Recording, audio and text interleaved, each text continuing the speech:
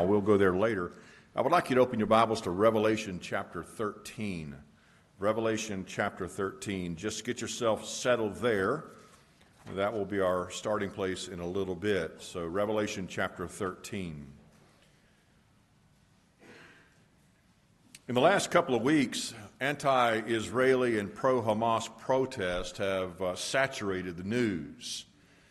Just yesterday in London, there were as many as some count 500,000 protesters in support of Hamas and what they did in the attempt to obliterate Israel. It was in a reaction, of course, to the attempt of Israel to defend itself from the events of October 7th, which we discussed last Lord's Day. Hamas is known as a terrorist group and has been clearly proclaiming itself as an enemy of Israel and continues to have a desire to kill the Jews and to permanently eliminate the Jews from the land of Israel. They believe the goal, and they have this goal stated specifically, is the destruction and obliteration of the Jews, all of them, in the liberation of the land for the purpose of establishing a caliphate. A caliphate would be what you and I would used to know as an Ottoman Empire, where Islam rules the nations. They don't try to hide their hatred of the Jews, but regularly parade that and even teach it to the youngest of their children to commit jihad. Their anti-Semitism is very evident, no doubt. And that anti-Semitism is empowered by the devil and Satan himself. And sadly, though, what is become more abundantly clear than ever is that this anti-Semitism has spread throughout the world.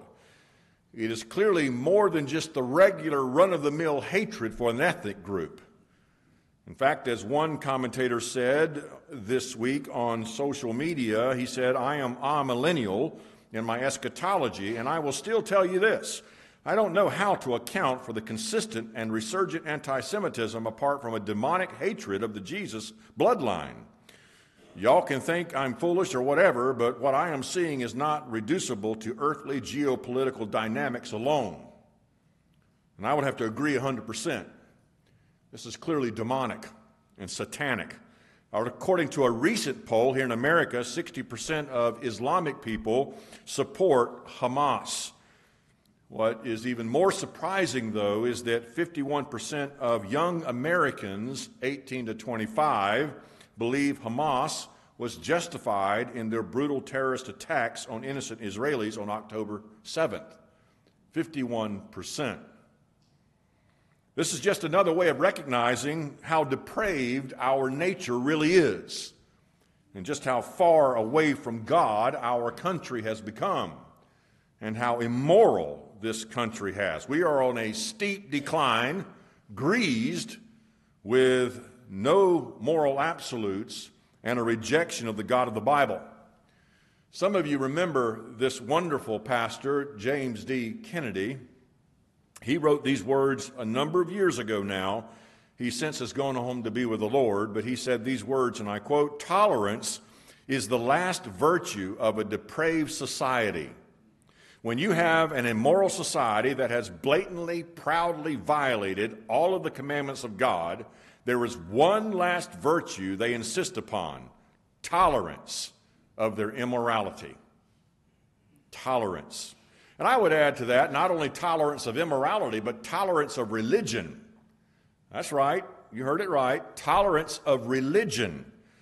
And I don't mean just any religion, because there is no tolerance for biblical Christianity at all. But any other religion, there's great tolerance for. And even sadly, there's tolerance for religion that is bloodthirsty and desires to conquer a people for their own religion. One author wrote, Islamic jihad is the greatest immediate mortal threat to the world. That's pretty surprising, isn't it? I mean, some of us would tell it's the economy, or oil, or just society as a whole having trouble relating to one another. But this commentator said Islamic jihad is the greatest immediate mortal threat to the world. No other God, in quotations, ask a believer to forcibly convert or kill another person in order to be proven faithful or devout? None. And history, sadly, is a reminder to all of us that under the name of religion, millions of people have been killed. Millions have been killed. Millions have died under the banner of religion, and millions more will die under the banner of religion. Revelation 13, where you are settled, I'm sure, is a passage that reminds us of what happens whenever religion that is ungodly takes hold. I'm not going to get into all that is in this passage, but I want to highlight a few things. So let me read what it says in Revelation 13, which is telling us about a Antichrist and a beast empire. It says in verse 2 of Revelation 13, "Now the beast which I saw was like a leopard, and his feet were like the feet of a bear, and his mouth like the mouth of a lion. And the dragon gave him his power," the dragon being the devil, "gave him his power, his throne, and great authority. And I saw one of his heads as if it had been mortally wounded, and his deadly wound was healed. And all of the world marveled and followed the beast. So they worshiped the dragon, who gave authority to the beast. And they worshiped the beast, saying, 'Who is like the beast? Who is able to make war with him?' And he," that is the beast, "was given a mouth to speak great things and blasphemies, and he was given authority to continue 42 months. And he opened his mouth and blasphemed against God, and blasphemed his name and his tabernacle and those who dwell in heaven." Now notice verse 7. "It was granted to him to make war with the saints and to overcome them. And authority was given to him over every tribe, tongue, and nation. And all who dwell on the earth will worship him, whose names have not been written in the book of life of the Lamb slain from the foundation of the world." This is telling us, under the name of religion, a false religion in fact, it is granted to the beast, the Antichrist here, to make war with the saints and to overcome them and to kill them. A little later in the same text, in Revelation 13, verse 11, it talks about another beast, and this beast is the false prophet. It says, "Then I saw," in verse 11, "a beast coming up out of the earth, and he had 2 horns like a lamb, and he spoke like a dragon. And he exercises all the authority of the first beast in his presence, and causes the earth and those who dwell in it to worship the first beast, whose deadly wound was healed. He," that is the false prophet, "performs great signs, so that he even makes fire to come down out of heaven to the earth in the sight of men. And he deceives them who dwell on the earth by those signs which he was granted to do in the sight of the beast, telling those who dwell on the earth to make an image to the beast who was wounded by the sword and lived. He was granted power to give breath to the image of the beast, and the image of the beast should both speak and," listen to this, "and cause as many as would not worship the image of the beast to be killed." This is an example of what the future holds. Religion, a particular kind of religion, I believe, that is going to lend authority to those in place of authority in this religious context of the Antichrist, the ability to kill, and to kill in the name of their God, and to kill in the name of their religious purposes. History is replete with examples of people who are slaughtered in the name of a God, and the future will be no different. And what we are seeing right now in the Middle East is a representation of what happens whenever a religion is sanctioned for the purpose of killing another people. That's what you're seeing. There's much more going on over in the Middle East than the news would like to tell you. In fact, there's much more going on over in the Middle East than much of us would be willing to accept. So what should we think about this as Christians? There's a lot of information out there, especially today with internet available to us. There's a lot of information and a lot of misinformation, and some of that is circulating on there would have you believe that it's time to get your rapture wear on and to go to the top of the roof and wait. Any moment now, Jesus is about to show up. And there's others who are telling us that Israel and what happens in the Middle East has absolutely no significance whatsoever to biblical prophecy. Well, as I told you last week, I do not know that this is that, or even that this is a precursor that would lead to the coming of Christ, although I do personally hope that it would lead to the coming of Christ. It is important to realize here that there have been times in history that nations have gathered against Israel and against Jerusalem before, and that anti-Semitism is not a new thing on this planet, but has been historically found all the way back to Egypt in the time of the Exodus. We saw it fully manifested in the time of Hitler at the Holocaust, where anti-Semitism ended up killing millions of Jews. So I would always advise caution whenever you read any prophetic literature and considering current events. But also I would want to tell you this. Be very careful not to forget that one day this will be that. And we will be there. And if we're not careful, we're going to be so complacent about our own understanding of the coming of Christ that we're going to be lulled into sleep and to think that everything's fine. We've seen this before. And we need to be very careful not to allow that to come into our lives so that we are not ready and prepared for the events that are coming on this earth that will lead to the most monumental, powerful, glorifying event of all history, and that is the showing up of Jesus Christ in the sky. But now, just for now, may I kind of glean from a phrase that Francis Schaeffer once said, how shall we then live? I would say, how shall we then think on these things?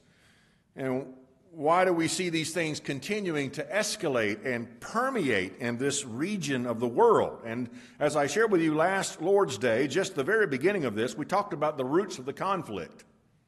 The roots of the conflict, which are found really at the very beginning in Genesis chapter 3. We looked at that, obviously starting with the fall of man. That's the reason why we have all the hate that we have in the world and all the murder and everything else that goes along with it.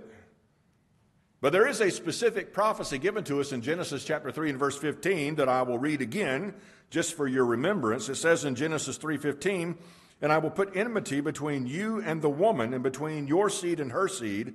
He shall bruise your head, and you shall bruise his heel." This was a declaration by God that the future is going to be filled with the attempt of the devil to obliterate the coming seed, which would be Christ, and frankly, the people that would bring Christ, which would be the descendants of Abraham or the Jewish people. This prophetic announcement also would be something that would set Satan on edge, because he would know and he would believe that if he could stop this from happening, then that fatal blow to his head would never come. You know, you would think that Satan would understand by now that what God says happens. I mean, he's been around a long time, and he's been there to observe the prophecies being fulfilled for centuries now. And yet he still is convinced, it seems, at least by his actions, that he has at least a chance to stop it all, to end it all, and for him to finally and fully be in charge. Well, in God's providence and according to his own sovereignty, God will grant the devil a time in the future where he will be granted such authority and such ability, both miraculous and also the ability to kill. He will have one last attempt, if you will, to exercise his will to take over. But I can go ahead and tell you the end of the story. He doesn't succeed. There's one more that's coming, our Lord Jesus Christ, and whenever he comes, he's coming with a sword coming out of his mouth, and he's going to obliterate Satan. He's going to obliterate him. But as I also told you, there's more going on here than just this prophetic announcement. There's also something that's happening in the Middle East that most of us, I'm sure, are aware of. There's a fight happening for a piece of real estate, and that is the place we call Israel today. That has been a problem for a very long time and will continue to be a problem until the Lord comes back. Because Satan knows that in order for the Lord to come back, he's going to come back to Jerusalem. He's going to come back to Israel. It says that clearly in the Bible. And so that land is very important, and also it's important not only because of that, but it's important because God has promised from long ago to Abraham with a unilateral covenant that wasn't dependent upon Israel's obedience or Abraham's obedience, that he would give them the land, not temporarily, but forever. Forever. Those verses are very, very clear. So there is a real reason why this is happening over there. Not only Satan trying to stop the lineage of the Messiah, but also trying to destroy the people of Israel, but now he definitely is desperate to make sure that they do not have possession of the land that God has promised.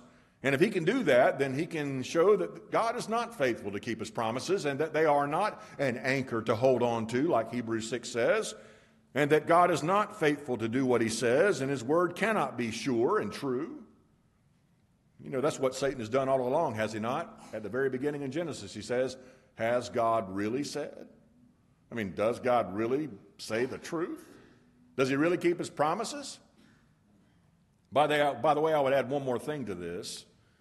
According to Romans chapter 8, 9, 10, and 11, God's faithfulness to keep his promises to Israel are also indicative of how well he will keep his promises to you. That's the whole argument of Romans 8 through 11. The whole argument. So we've already seen now, of course, that there is that problem going on over in the Middle East, and we also saw, and just briefly looked at, that in Genesis 11 we saw that the descendants of Shem were the ones who occupied that known area of Mesopotamia, and then you had the descendants of Esau and the descendants of Ishmael that became the Arab nations that we know today, and they were going to be hostile toward Israel. They would not be participants in the covenant. And to this day, we have the conflict occurring in the Middle East. But for a very long time, for a number of centuries, you had Arab communities that had different cultures, different idols, different worship. But then, in the devil's own working, by sending a demon to a man by the name of Muhammad, he led him to establish today what we know as the Islamic religion. Muhammad, which means in Arabic highly praised, he was born in the Middle East in 570 A.D. About 500 years after Christ. He claims to be a descendant of Ishmael. He also was the source of the Quran. And in 622, he made his home in Medina, and that became the official date of the start of the Islamic religion or the Muslim era. And to this day, and I'm sure probably you heard this back on 9/11 whenever the planes hit the buildings in New York and the Pentagon, but back then we were fast forwarded into an understanding of the Islamic religion. For those who did not understand, they understand now. That there's a group of people in a particular religion that desire your death, and desire the death not only of Christians, but the death of any infidel and any Jew. Today, radical Muslims call Israel the small Satan, and they call America the great Satan, because we support Israel.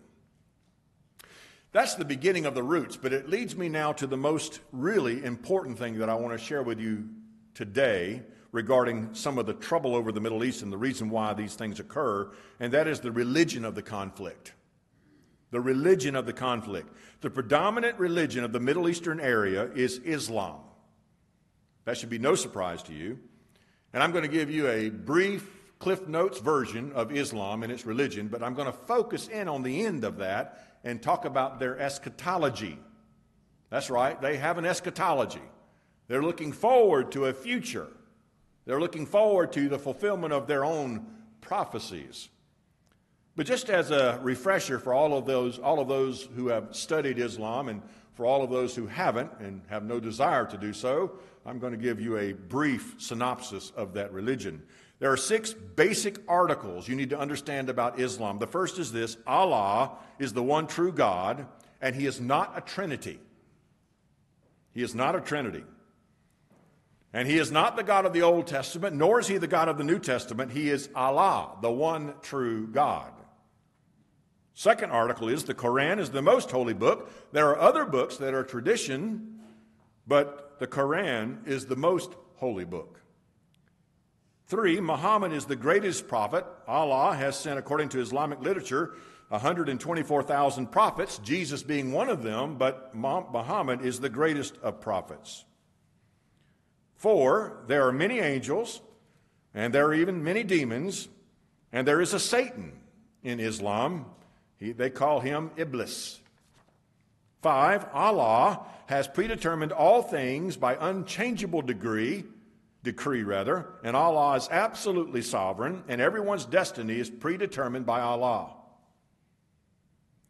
And number 6, there will be a day of judgment when all will find out whether or not they are going to heaven or hell. That is totally up to Allah. You can add good works and good deeds to it if you will, but ultimately in the end, you have no ultimate influence in your salvation. Only Allah can determine that. And then there are 5 duties that Islamic people practice, Muslims. They're called the pillars of Islam. And the first is this: they are to recite the creed of Islam many times a day. And that creed is this: there is no God but Allah, and Muhammad is his prophet. You probably have heard someone say that. The second is they are to pray 5 times a day, usually praying toward Mecca. 3, they are to give to the poor. Muslims are taxed 2.5% of their income, and they are to give to the poor out of the 40th of what they make. And number 4, there's a month of fasting called Ramadan, and that is a time whenever you fast during the daytime. You can eat at night, or else most of them wouldn't make it for 30 days. But you can eat at night. You cannot eat during the day. And this is for the purpose of commemorating the first revelation that came to Muhammad in 610 AD. It's a very important monthly religious event, the month of Ramadan. And then every Muslim, number 5, must once in his life at least, unless he's somehow unable physically to go, he must make a pilgrimage to Mecca, which is in Saudi Arabia. That's a basic synopsis of Islamic religion. However, there's much, much more to it than that. They have their own theology, and their own theology needs to be clarified just for a moment. The Quran says Christians who believe in the Trinity are infidels. And also, Allah only loves good people. He does not love sinners. They teach that Jesus Christ was a man. He was not God. He was not God's son. Jesus is not God according to the Quran. He is an infidel. They quote, or a quote from that is this: any Muslim who believes that Jesus Christ is God has committed the one unforgivable sin called shirk, a sin that will send him to hell forever. And that's one of the reasons why you have such a hard time seeing the conversion of Islamic people to Christianity, because they know that whenever they claim Jesus as God, they have, according to the Islamic religion, committed the unforgivable sin. Further, their theology teaches that Jesus did not die on a cross, and since he did not die on the cross, he did not resurrect from the dead. He is just a mere man. No other salvation is found except in Allah and not in Christ. And it's really heartbreaking to realize this, that according to the Islamic religion, they have no Savior. They have no means of propitiating for their own sins, no way of having atonement. In fact, if you were to talk to a Muslim today and ask them, do you have any assurance whatsoever of ever having any of your sin forgiven, they will say no. That all is determined by Allah. Now, for Islam, the world is divided into 2 parts: Dar al-Salam, which is the house of peace, and also Dar al-Harb, which is a house of war, where the infidels live. You are either in one of 2 places. You either live in a house of peace or you live in a house of war. That's where you live. And in 1948, when Israel was constituted again as a nation, Islam considered them to be an infidel people who had inhabited the place of their own. And they called them those who live in the house of war. The house of war. According to one author, when Israel won its first battle with the Muslim Arabs, they started to take back the land. It was a defeat for Allah. And Ayatollah Khomeini, the Iranian Ayatollah, said, Israel's presence in the Arab land is due to the backslidden condition of Muslims, and Allah is greatly displeased. The defeat of Israel, therefore, said the Ayatollah, will become a sign of Allah's pleasure with the Muslims. Did you get that? So if you defeat Israel and destroy Israel, you are now pleasing Allah. And for those committed to jihad, which is a willingness to give your life for Allah as a martyr, you are guaranteed paradise. And according to one, the moment, this is one sheikh over there in some of the Islamic lands. I won't even try to pronounce his name, but he's the chief mufti of the Palestinian police, and he said this, and I quote, "From the moment of the martyr's first drop of blood that spills, the martyr feels no pain. He is absolved of all of his sins. He sees his seat in heaven, and he is spared the tortures of the grave. He is spared the horrors of Judgment Day. He is married to black-eyed virgins." The Quran describes these women as beautiful like rubies, with complexions like diamonds and pearls, and he can vouch for even 70 of his family members to go to paradise also. It gives a little insight into why so many are so willing at a young age, young men specifically, to go into war and to give their lives because they're guaranteed 70 virgins and also to allow 70 of their own household to go into paradise. Another Mufti Sheikh said this, "The Muslims love death and martyrdom just as the Jews love life. There's a great difference between he who loves the afterlife and he who loves this world. The Muslim loves death and seeks martyrdom." Now, this doesn't start late in life. This starts early in life, according to the radical Islamic religion. The Palestinians have even a form of Sesame Street over there. Did you know that? They have Palestinian Sesame Street. And it started off as an attempt to bridge between the Israelis and the Palestinians to try to bring peace through the Muppets of Sesame Street. Later, as it didn't seem to work out too well, it has been used to teach particularly those of Hamas children to kill. In one article that I read this past week, it said, and I quote, "In Hamas-run kindergartens, there are signs on the walls in the Palestinian area, and they say this, the children of the kindergarten are the shaheeds, that is, the holy martyrs of tomorrow." They're teaching their children to kill Jews and Christians while we have our children playing video games. Another sign that was put up in a classroom at the Al-Najjar University in the West Bank said this, and I quote, "Israel has nuclear bombs, we have human bombs." An 11-year-old by the name of Ahmad said, "I will make my body a bomb and will blast the flesh of the Zionists, the sons of pigs and monkeys," which is, by the way, what the Quran teaches about infidels and the Jews, that they're the sons of pigs and monkeys. This same 11-year-old Ahmad said, and I quote, "I will tear their bodies into little pieces and cause them more pain than they will ever know." His classmates responded by shouting in response, "Allahu Akbar, God is great." The teacher yelled back, "May the virgins give you pleasure." And so it goes.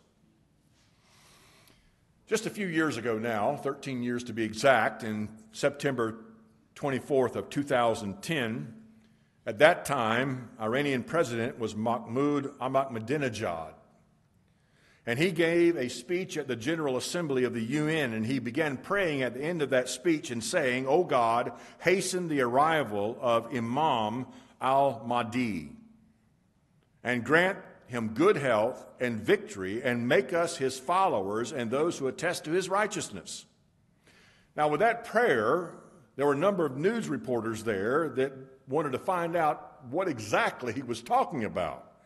He was praying about the hastening of the arrival of the Mahdi, or the Mahdi, as we would think of it.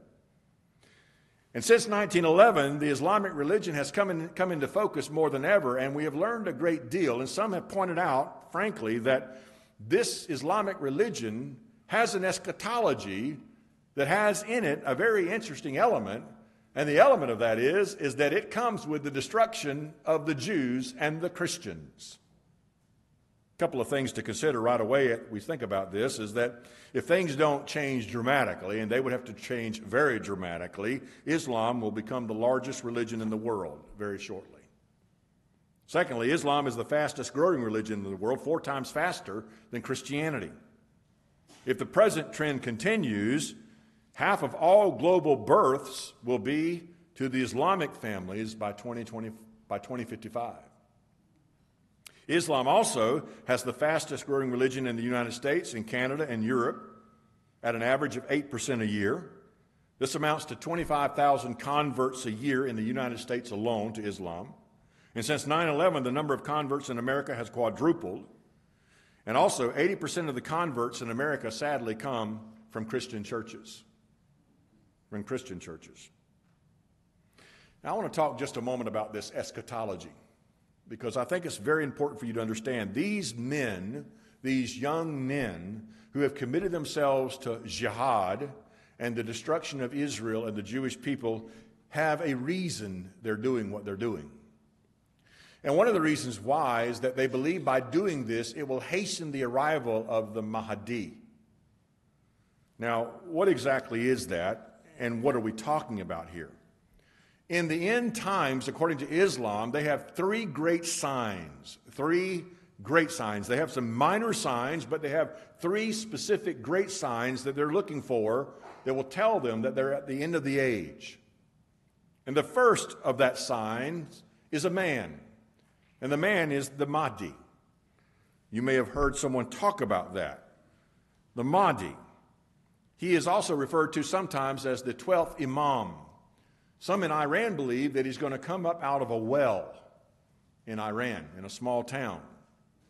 Now, you have to understand this about the Islamic religion, much like it is in evangelicalism. When you say evangelicalism, that's a big word, right?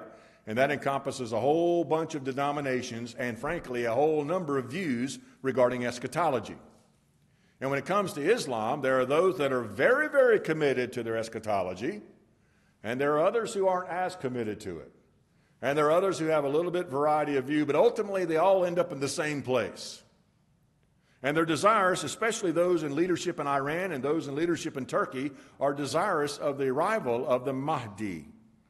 He's coming, according to what we learn from their own literature, he's coming to slaughter all of those who will not worship Allah. He's coming to convert everyone to Islam.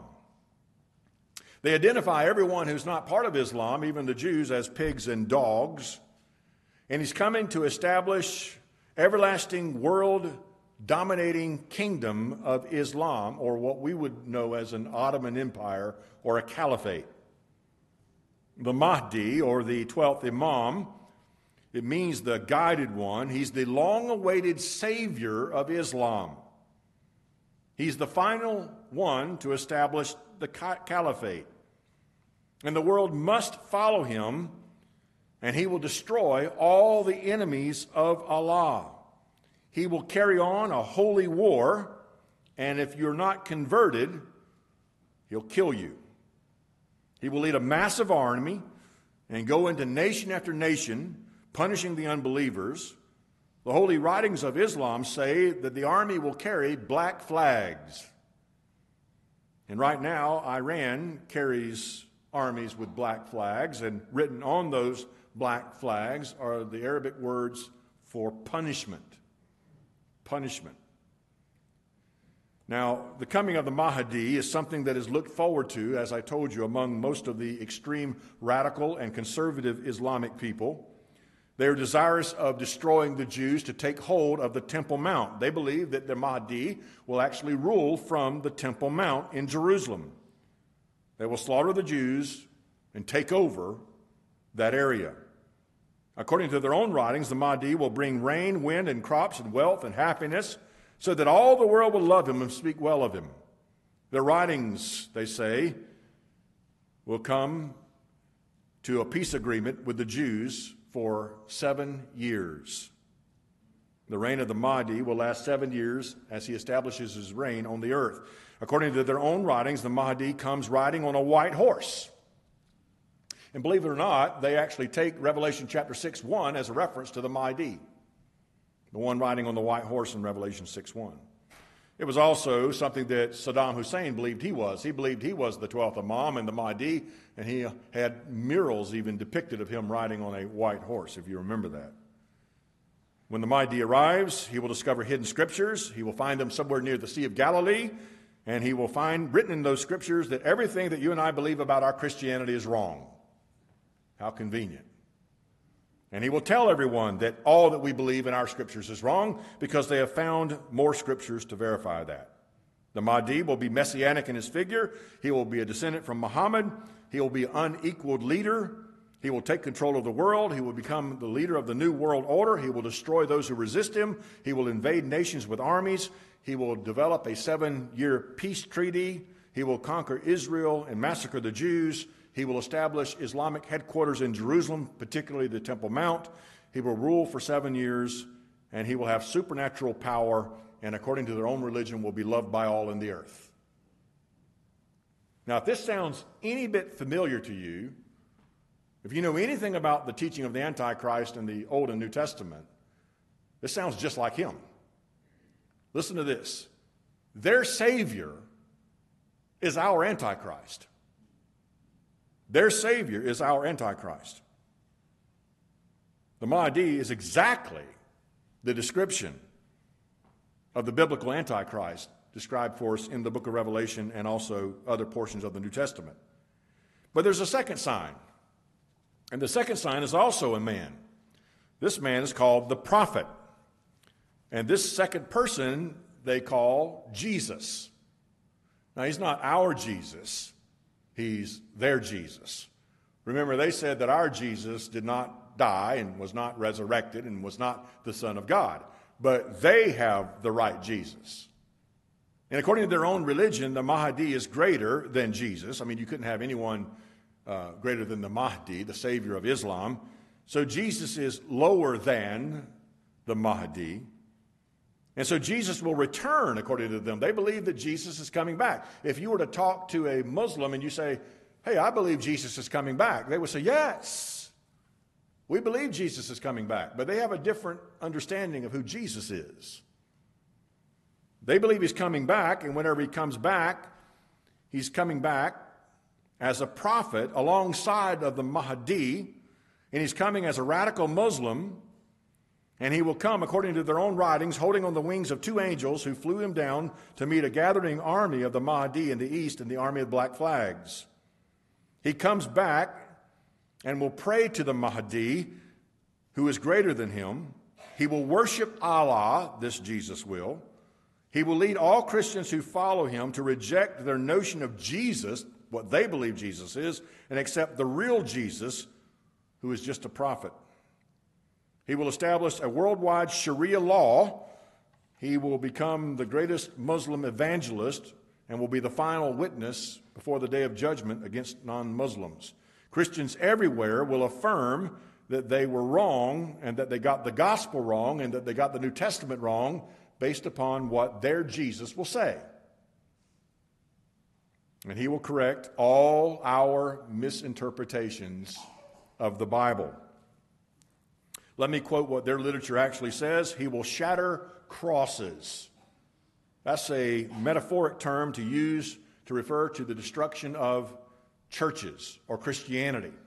I don't know if you remember ISIS a few years ago. When ISIS would go into any town, they would destroy any church building or any representation of Christianity, and they would destroy the crosses. They also carried the black flags. So this says that he will come and shatter crosses, and he will destroy or attempt to destroy the church. He, according to their writings, will kill the pigs. That would mean the Jews. And he will abolish the tax on non-Muslims. Now, there's a tax called the Jizya tax, which is a tax on those who are non-Muslims. And if you were a non-Muslim living in a Muslim land, you could live there as long as you paid your tax. They would allow you to live there as long as you paid the tax. But he's going to come back, according to their own writings, obliterate the tax, which doesn't mean you're getting a tax break. What that means is they're going to kill you if you don't worship Allah. There will be no toleration of any other religion whatsoever. Who does this look like? Well, this compares very clearly to the false prophet of Revelation chapter 13. He does exactly the same things. He aids the Antichrist. He calls people alongside to worship the Antichrist in our particular view of eschatology. But here he's calling along this fake Jesus of Islam, is calling them to worship the Mahdi. Now there's one last sign. There's the Mahdi, their prophet, which they call Jesus, and there's one last one, and that is what they believe to be the Antichrist. Yes, they believe there's going to be an Antichrist. In their own religion, they believe there's a coming Antichrist that will need to be defeated by the prophet and the Mahdi. Guess who they believe the Antichrist is? Our Jesus. Our Jesus that's coming back. This is the third sign, or the third person. In their view, the Antichrist will show up. The Muslims call him the Dajjal. Now, they're referring to our Christ, okay? Our Jesus. According to them, he will be a great deceiver. He will come to the earth on a mule and have one blind eye. He is an infidel, a false miracle worker, the Antichrist, the Islamic Antichrist. He claims to be Jesus, the Son of God. He claims to be deity. He will attempt to stop the Mahdi, the true Jesus, that is, and he will be slaughtered. And this is their view of the true Christ. Our Jesus is their Antichrist. Our Jesus is their Antichrist. Quoting their own words, the army of Satan will be led by a person who will claim to be Jesus Christ. Now, I always wondered how in the world there would be any group of people who would have the insane thought that whenever Jesus shows up, they could defeat him. Revelation 19 says that armies will be gathered against him when he comes back. Who in their right mind would go against someone coming in the clouds? Who in their right mind would go against one that comes in brilliant glory? Well, according to Islam, they teach that one coming that we call our Christ is their Antichrist. And everything in them is taught that they should kill this Christ because it is their Antichrist. Now, in the end, what we find out is that what they believe to be their eschatology is a satanic counterfeit. It's a mirror image and the opposite of what we believe. Their Antichrist is our Jesus. Their Savior is our Antichrist. There's no other religion in the world that comes close to that at all. Now, in the end, I ask you the question, will Islam win? Will the jihad finally win? Well, the answer is no. I know the end of the story. No matter how many nations gather against Christ, no matter how much hatred is mounted, satanic hatred is mounted against the people of God and Israel, they will not win. Neither Hamas, Hezbollah, or Iran can change it. And that leads us to the last point, and that is this. I have this point to make and then a couple of concluding marks I want to share with you. The roots of the conflict, the religion of the conflict, and now the resolution of the conflict. The Bible talks of a time in the future of great distress. I want you to turn just for a moment to Daniel 12. Daniel chapter 12. This particular time of distress is going to be coming on the area of Israel first in the world. That is the hub of the distress. It will be centered in on Israel and Jerusalem. Jeremiah 30 calls it Jacob's trouble. But I point out Daniel chapter 12 because this is a very interesting passage that has in it the future resurrection. So whenever you're reading prophetic literature, one of the points that helps you to know where you are in eschatology is if that passage has the resurrection in it. I mean, if it has the final resurrection and the final judgment, guess where you are? You're at the end, all right? Most scholars don't debate that unless they want to spiritualize the resurrection and make it something other than a physical resurrection. But Daniel 12:1, and we're picking up in the middle of the context here, but let me read what it says. Daniel 12:1. At that time, Michael shall stand up, Michael the archangel, the great prince who stands watch over the sons of your people. Now, who's he talking to? He's talking to Daniel. Who's Daniel's people? Israel.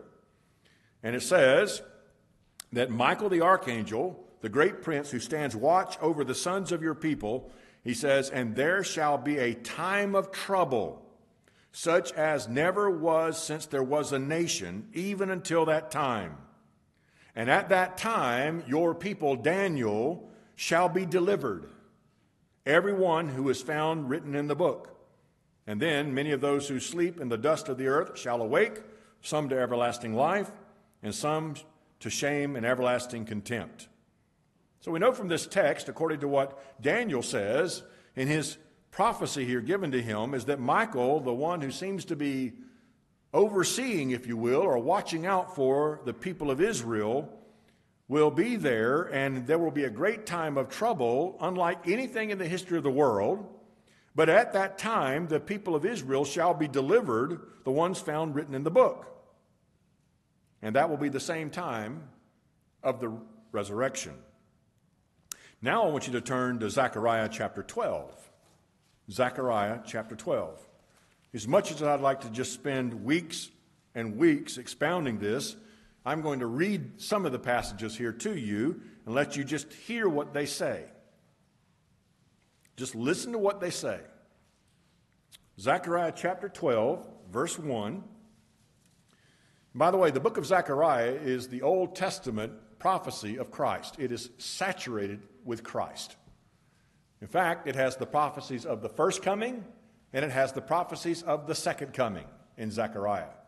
And what is also interesting is, concerning the first coming, it has the prophecy of Jesus coming riding in on a donkey. And also it has the prophecy of Jesus being betrayed by 30 pieces of silver. Now, I say that to say this. Whenever we read the prophecies of the first coming of Christ about the 30 pieces of silver and the riding in on the donkey, we don't spiritualize those texts away. Because we have hindsight, which is 20/20, which tells us we interpret that literally. Why then do we get to Zechariah chapter 12, verses 1 and all the way through chapter 14, and all of a sudden it's all spiritual? There's no reason why we have to read it like that. There's nothing in the text that tells us we need to do that. And frankly, if you read it, it makes perfect sense. It's probably one of the clearest prophecies in all of the Bible, especially when you compare it to the book of Revelation. Zechariah 12:1 says, and the burden of the word of the Lord against Israel, thus says the Lord, who stretches out the heavens and lays the foundation of the earth and forms the spirit of man within him. This is the creator God, Yahweh. Behold, God says, I will make Jerusalem a cup of drunkenness to all the surrounding peoples when they lay siege against Judah and Jerusalem. In other words, whenever they come against Jerusalem, they're going to walk around like drunk, staggered people out of their mind. They're going to lose all sense of reason and reasonableness. And it shall say in verse 3, and it shall happen in that day that I will make Jerusalem a very heavy stone for all peoples. All who will heave it away will surely be cut to pieces, though all the nations of the earth will be gathered against it. Now, right now, we're seeing that, right? You mess around over there in Israel, you get into a mess. Zechariah 12:8 says, verse 8, in that day the Lord will defend the inhabitants of Jerusalem. The one who is feeble among them in that day shall be like David, and the house of David shall be like God, like the angel of the Lord before them. It shall be in that day that I will seek to destroy all the nations that come against Jerusalem. Now here he did not say he's going to destroy all the nations. What he did say is he's going to destroy all the nations that come against Jerusalem. In Zechariah 12:10. And I will pour out on the house of David and on the inhabitants of Jerusalem the spirit of grace and supplication. Then they will look on me, that is, those in Jerusalem and in Israel, will look on me whom they have pierced. This is also quoted in Revelation chapter 1, by the way. This is the time of Israel's salvation. This is Romans chapter 11, when all Israel will be saved. They will look on the Messiah coming. They will recognize by God's grace as he opens their eyes to the truth of who the Messiah was. And as Jesus comes in literally in defense of Jerusalem and in defense of the people of Israel, they will look on the one whom they pierced. Yes, they will mourn for him as one who mourns for his only son, and grieve for him as one who grieves for his firstborn. In that day there will be great mourning in Jerusalem, like the mourning of Hadad and Rimmon in the plain of Megiddo. This is going to be a great grief of repentance. They're going to be saved. The Jews are going to be saved at that time. Zechariah 13, verse 2. Zechariah 13:2, and it shall be in that day, says the Lord of hosts, that I will cut off the names of the idols from the land, and they shall no longer be remembered. I will also cause the prophets and the unclean spirit to depart from the land. God's going to perform an exorcism over the land, get rid of all the demons. Chapter 14, verse 1. Chapter 14, verse 1. Behold, the day of the Lord is coming, and your spoil will be divided in your midst. For I will gather all the nations to battle against Jerusalem. The city shall be taken, the houses rifled, and the women ravished. Half of the city shall go into captivity, but the remnant of my people shall not be cut off from the city. Then, at that time, the point is, then the Lord will go forth and fight against those nations as he fights in the day of battle. And in that day, his feet will stand on the Mount of Olives. Now, folks, I read an article this past week from Ligonier. I love Ligonier, okay? But the author of that article said, we obviously, I like the word obviously, we obviously cannot take this literally. Because God is a spirit and he doesn't have feet. And I thought, no, really? I said, if I remember Acts chapter 1 correctly, when Jesus was glorified, and he had a glorified body, which, by the way, had feet, he was standing there with his disciples, and he was taken up into the sky, and there were angels standing there and said to the disciples, why are you standing gazing up into the heavens? This same Jesus will come back in the same way. And it says they left the Mount of Olives. Folks, when he comes back, he's coming back physically in his glorified body to put his feet on that mountain. There's no reason why we have to say this is not literal. As I told you last week, he's coming back. And he's not coming back to New York or Washington, D.C. He's coming back to Jerusalem, specifically the Mount of Olives. Now, I love Ligonier, but I think they missed that one. At least that author did. He's coming back, and it says his feet will stand upon the Mount of Olives. And by the way, I don't know if you caught this, but through this text and through Zechariah 12 through 14, it constantly refers to Yahweh. And this is the Yahweh that comes and puts his feet on the Mount of Olives, which tells us again, as it always does in the Bible, guess who Jesus is? God. He's God, which faces Jerusalem on the east, and the Mount of Olives shall be split in two from the east to the west, making a very large valley. Half of the mountain shall move toward the north and half of toward the south. And I know people have all kind of trouble with that. Surely God can't do that. Folks, he created the world in a word. Can he split a mountain if he wants to? I mean, you have the most climactic event in all of history. Jesus shows up, the creator of the world, and he comes and puts his feet on the Mount of Olives. Do you think everybody's just going to say, oh, well, that was really nice. He had a soft landing. That was sweet. No, he wants to make a big impact. He splits the mountain wide open. Then it says in verse 5, then you shall flee, talking about Israel, you shall flee through my mountain valley. For the mountain valley shall reach Azal. Yes, you shall flee, and as you fled from the earthquake in the days of Uzziah, the king of Judah, thus the Lord God will come, and all the saints with you. I love that. And all the saints with you. All the holy ones with you. Now, some believe that's angels. If I read my eschatology right, when Jesus comes back, at that point, I'm going to be with him. Even if you're post-tribulational rapture, or you're pre-trib, or you're mid-trib, or you're pre-wrath, or whatever you are, when Jesus shows up, you're immediately transformed and you're with him. If you've never been to Israel, this will be your chance. You'll get to see it. And you'll be on the right side, and you'll get to see the Lord himself take care of things. It says in verse 6, and it shall come to pass in that day that there will be no light. The lights will diminish. It shall be one day which is known to the Lord, neither day nor night. But at evening time it shall happen that it will be light. And in that day it shall be, the living waters shall flow from Jerusalem. The living waters refer to springs, not pools or ponds, but springs.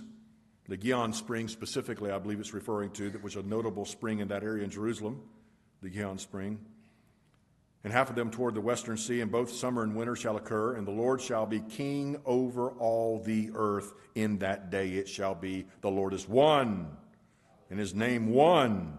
And the land shall be turned into the plain of Geba, of Rimmon, south of Jerusalem. Jerusalem shall be raised up and inhabited in her place, from the Benjamin's gate to the place of the first gate and the corner gate, and from the tower of Hanal and the king's winepress. And then verse 11, and the people shall dwell in it, and no longer shall there be utter destruction, but Jerusalem shall be safely inhabited. And that's not the end of it all, because in verse 12 it says, and this shall be the plague with which the Lord shall strike the people who fought against Jerusalem. Justice is coming for those who fought against the people of Israel in Jerusalem in that day, the nations that came against them, which I believe personally, now this is my own personal belief, I believe this is Islamic nations coming against Jerusalem. It says that he will strike them there. Their flesh shall dissolve while they stand in their feet, and their eyes shall dissolve in their sockets, and their tongue shall dissolve in their mouths. And in that day, when it comes to pass, that a great panic from the Lord will be among them. You bet.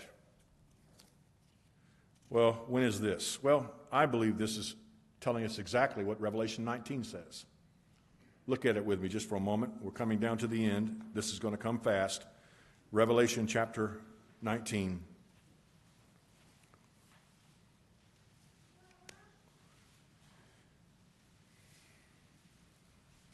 This is verse 11, Revelation 19:11. And I saw heaven open, and behold, a white horse. And he who sat on him is called Faithful and True. And in righteousness he judges, and listen to this, he makes war. He makes war. His eyes were like a flame of fire, and on his head were many crowns. He had the name which was written, which no one knew except himself. He was clothed in a robe dipped in blood, and his name is called the Word of God. We know who this is. This is Jesus Christ. And he's coming back. And he's coming back to make war. And it says in verse 14, and the armies in the heavens, clothed in fine linen, white and clean, followed him on the white horses. That could be angels, or that could be us again, or both. Now out of his mouth goes a sharp sword, that with it he should strike the what? The nations. And he himself will rule them, that is the nations, with a rod of iron. And he himself treads the winepress of the fierceness of the wrath of God Almighty. And he has on his robe and on his right thigh a name written, King of Kings and Lord of Lords. And I saw the angel standing in the sun, and he cried out with a loud voice, saying to all the birds in the midst of heaven, come and gather together for the supper of the great God, that you may eat the flesh of kings, and the flesh of captains, and the flesh of mighty men, and the flesh of horses, and those who sit on them, and the flesh of all the people, free and slave, small and great. These people who gathered against him in the armies of the nations who came against Jerusalem are struck by the power of God. In verse 19, and I saw the beast, the Antichrist, and the kings of the earth and the armies, and their armies gathered together to make war against him who sat on the horse and against his army. That's why I say I don't understand anybody in their right mind who would come against Christ. Only one religion that believes that this coming is the Antichrist. And that would be Islam. Then the beast was captured, and with him the false prophet who worked signs in his presence, by which he deceived those who received the mark of the beast and those who worshiped his image. These two were cast alive into the lake of fire, burning with brimstone, And the rest, that is the rest of the armies that were gathered against Jesus there at that time, were killed by the sword which proceeded from the mouth of him who sat on the horse. And all the birds were filled with their flesh. I told you last week I know how this ends. And I know the resolution to the problem. The resolution to the problem is Jesus showing up.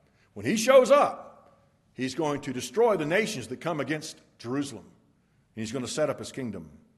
He's going to rule with a rod of iron. Now I want to close with just a couple of thoughts to think about. And these are just things to take home with you today and for the next weeks and months ahead as we navigate this war in the Middle East. First of all, be careful not to let the current debates over eschatology in Israel and its significance in the future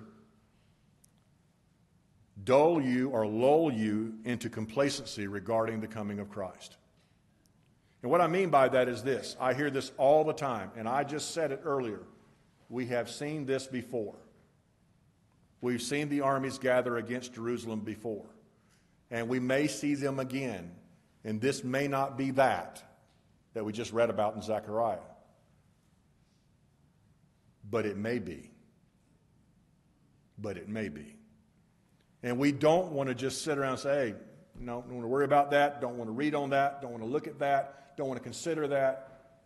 Let me tell you what it says in 2 Peter 3. You don't need to turn to it. 2 Peter 3, knowing this first, the scoffers will come in the last days, walking according to their own lust, and saying, where is the promise of his coming?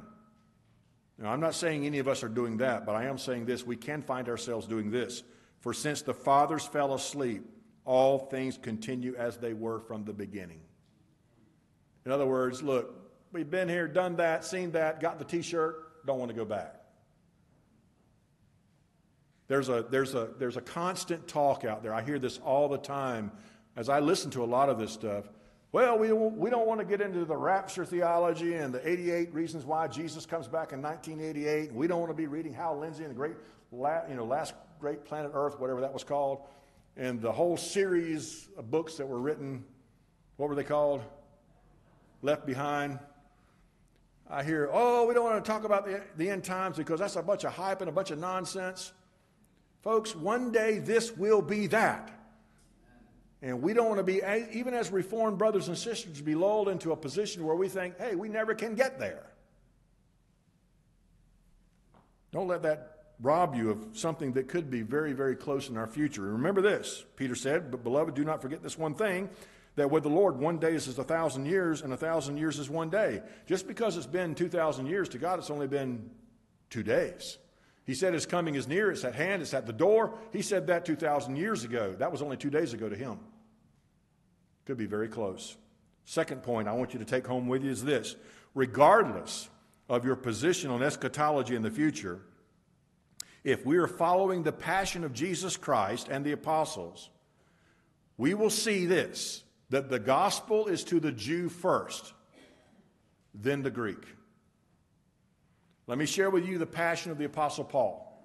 Romans chapter 9. Whenever I got to this in our study in Romans, I was absolutely, utterly shocked at it the more I studied it. In Romans 9:1, I tell you the truth, Paul says, and I am not lying. My conscience is also bearing me witness in the Holy Spirit. He says all of that because you're not going to believe what he's about to say.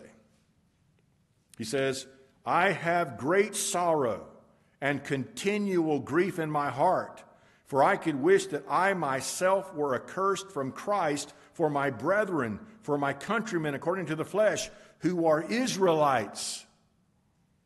He says, I would wish that I could go to hell if they could be saved. That's what he's saying.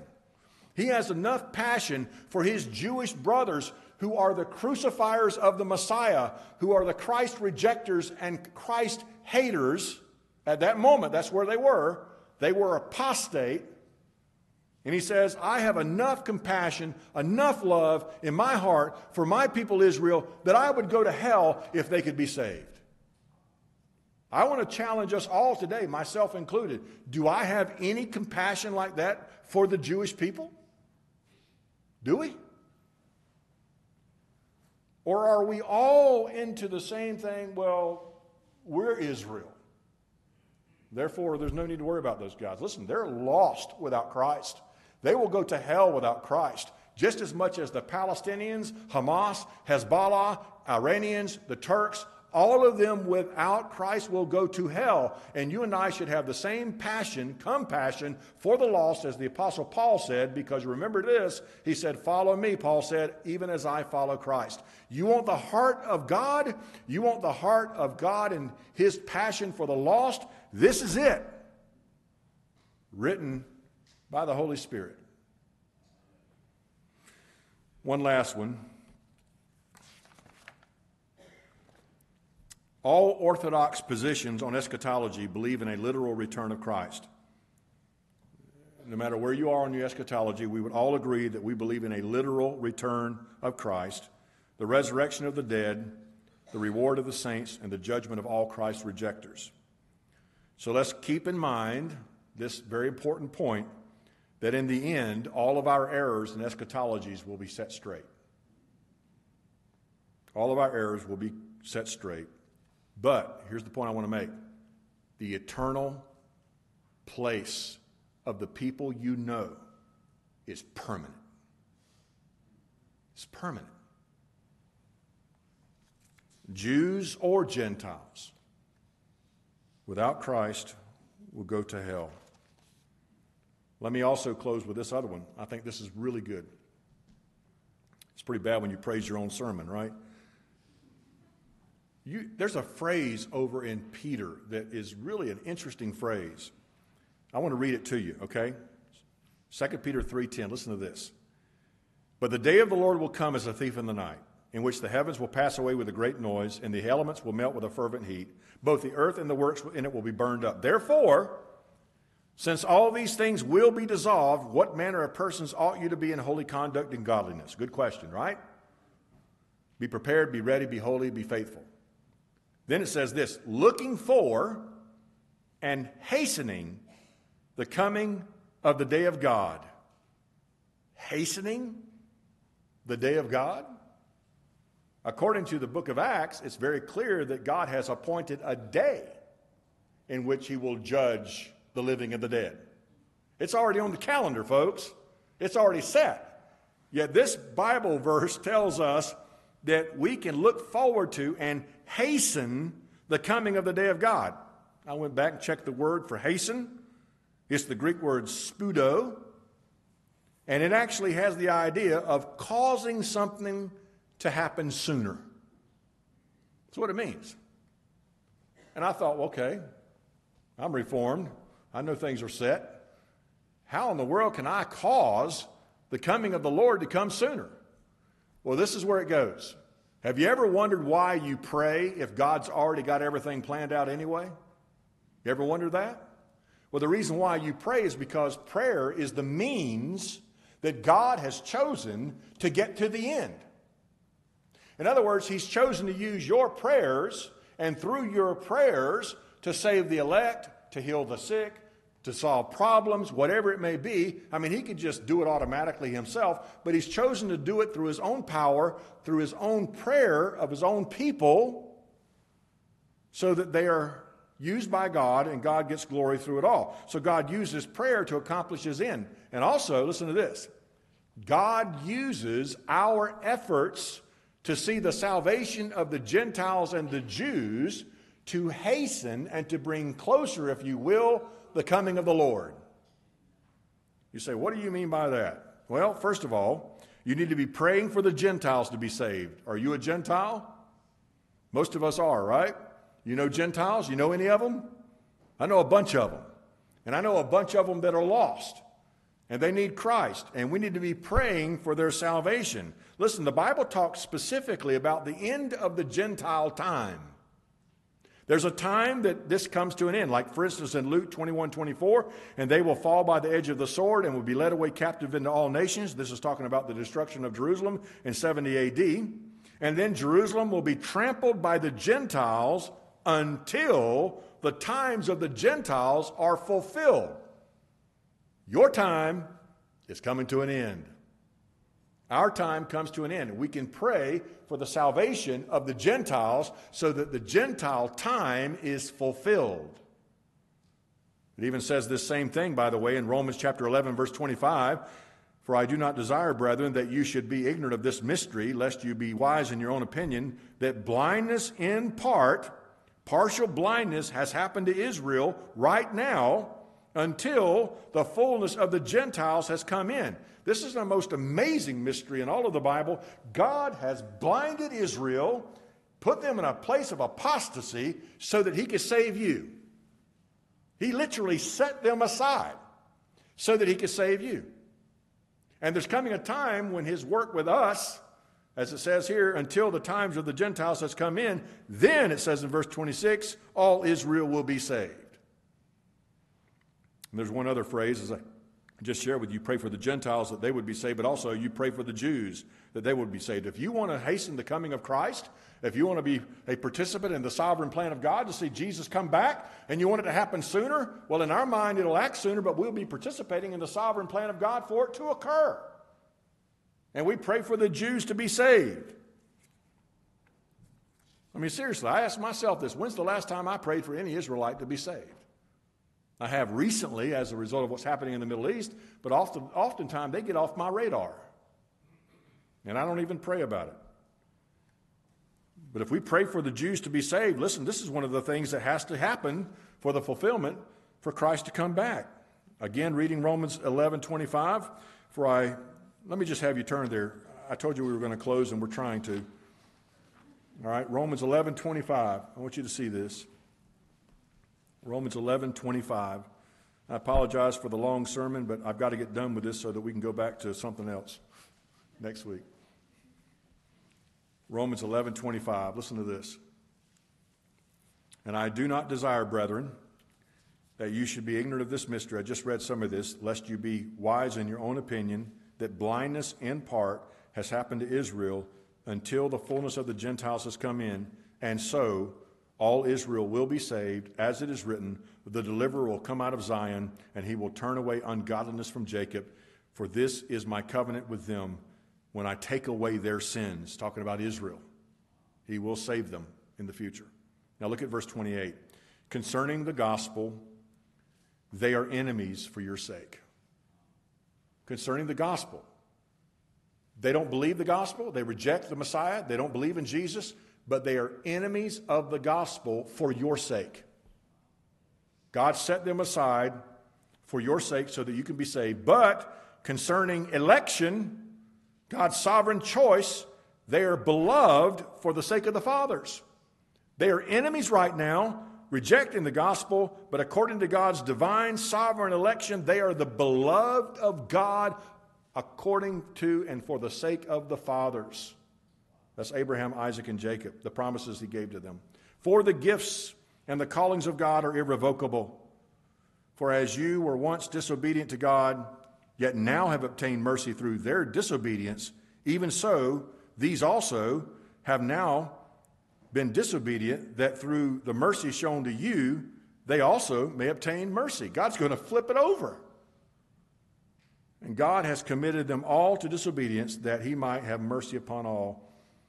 This is an amazing mystery in all of the Word of God, that God is going to save Israel in the end. And if you pray for the salvation of the people of Israel, folks, you're praying for the coming of Christ to happen. Because that happens at that time. That happens at that time. Now, I want to close and say this. This is not all bad news. Some of the stuff I share with you is not necessarily good news about what's happening over there and what we see happening. But there is good news. And I want to tell you something. You may not know this. Did you know that the fastest growing church in the world right now is in Iran? That's right. Now, they don't have buildings and budgets or buses. They're underground, but there are many who are coming to Christ and are believing in Christ as Messiah. Some of the mosques over in Iran are empty. And also, stretching it a little bit, outside my Reformed comfort zone, there are a number of Islamic people who are coming to Christ claiming that there are angels showing up, sharing them the Gospel of John. And they're believing the gospel. Now, I'll leave that with you as to whether you accept that or not. It's hard to refute the fact of what they're telling us. They're believing the gospel of Jesus Christ. And whenever they do that, it's much like what happens to a Jew whenever they come to Christ. They can be excommunicated, they can be put to death, and their family can be put to death for their belief in Jesus Christ as Messiah. And they are, according to their own religion, committing the unforgivable sin when they believe Jesus is the Son of God. So let's pray for that. Let's pray for the Gentiles to be saved. Let's pray for the Jews to be saved so that we can hasten the coming of the Lord. Amen? Let's close in prayer. Father, we thank you for our time. And Lord, we are just so overwhelmed with the amount of information that you give to us in your word regarding your plan. Lord, I just pray that you would give us a small portion of the passion and compassion that Paul had for the lost people of Israel. Lord, I thank you that even as I look at this text, and as bewildering as it is to me and hard for me to comprehend, that you would set Israel aside and so many would die in unbelief so that the gospel could go to the Gentiles and that the Gentiles could be saved and that we could be saved. Lord, I give you praise for your mercy. We don't deserve any of this. And we pray, God, that you would just save so many of Israel. And that you would save so many, Lord, of the Gentiles. We all know many, many people who don't trust Jesus as their Savior and Lord. God, bring glory to yourself as we desire to hasten the coming of the God of heavens. In Jesus' name, amen.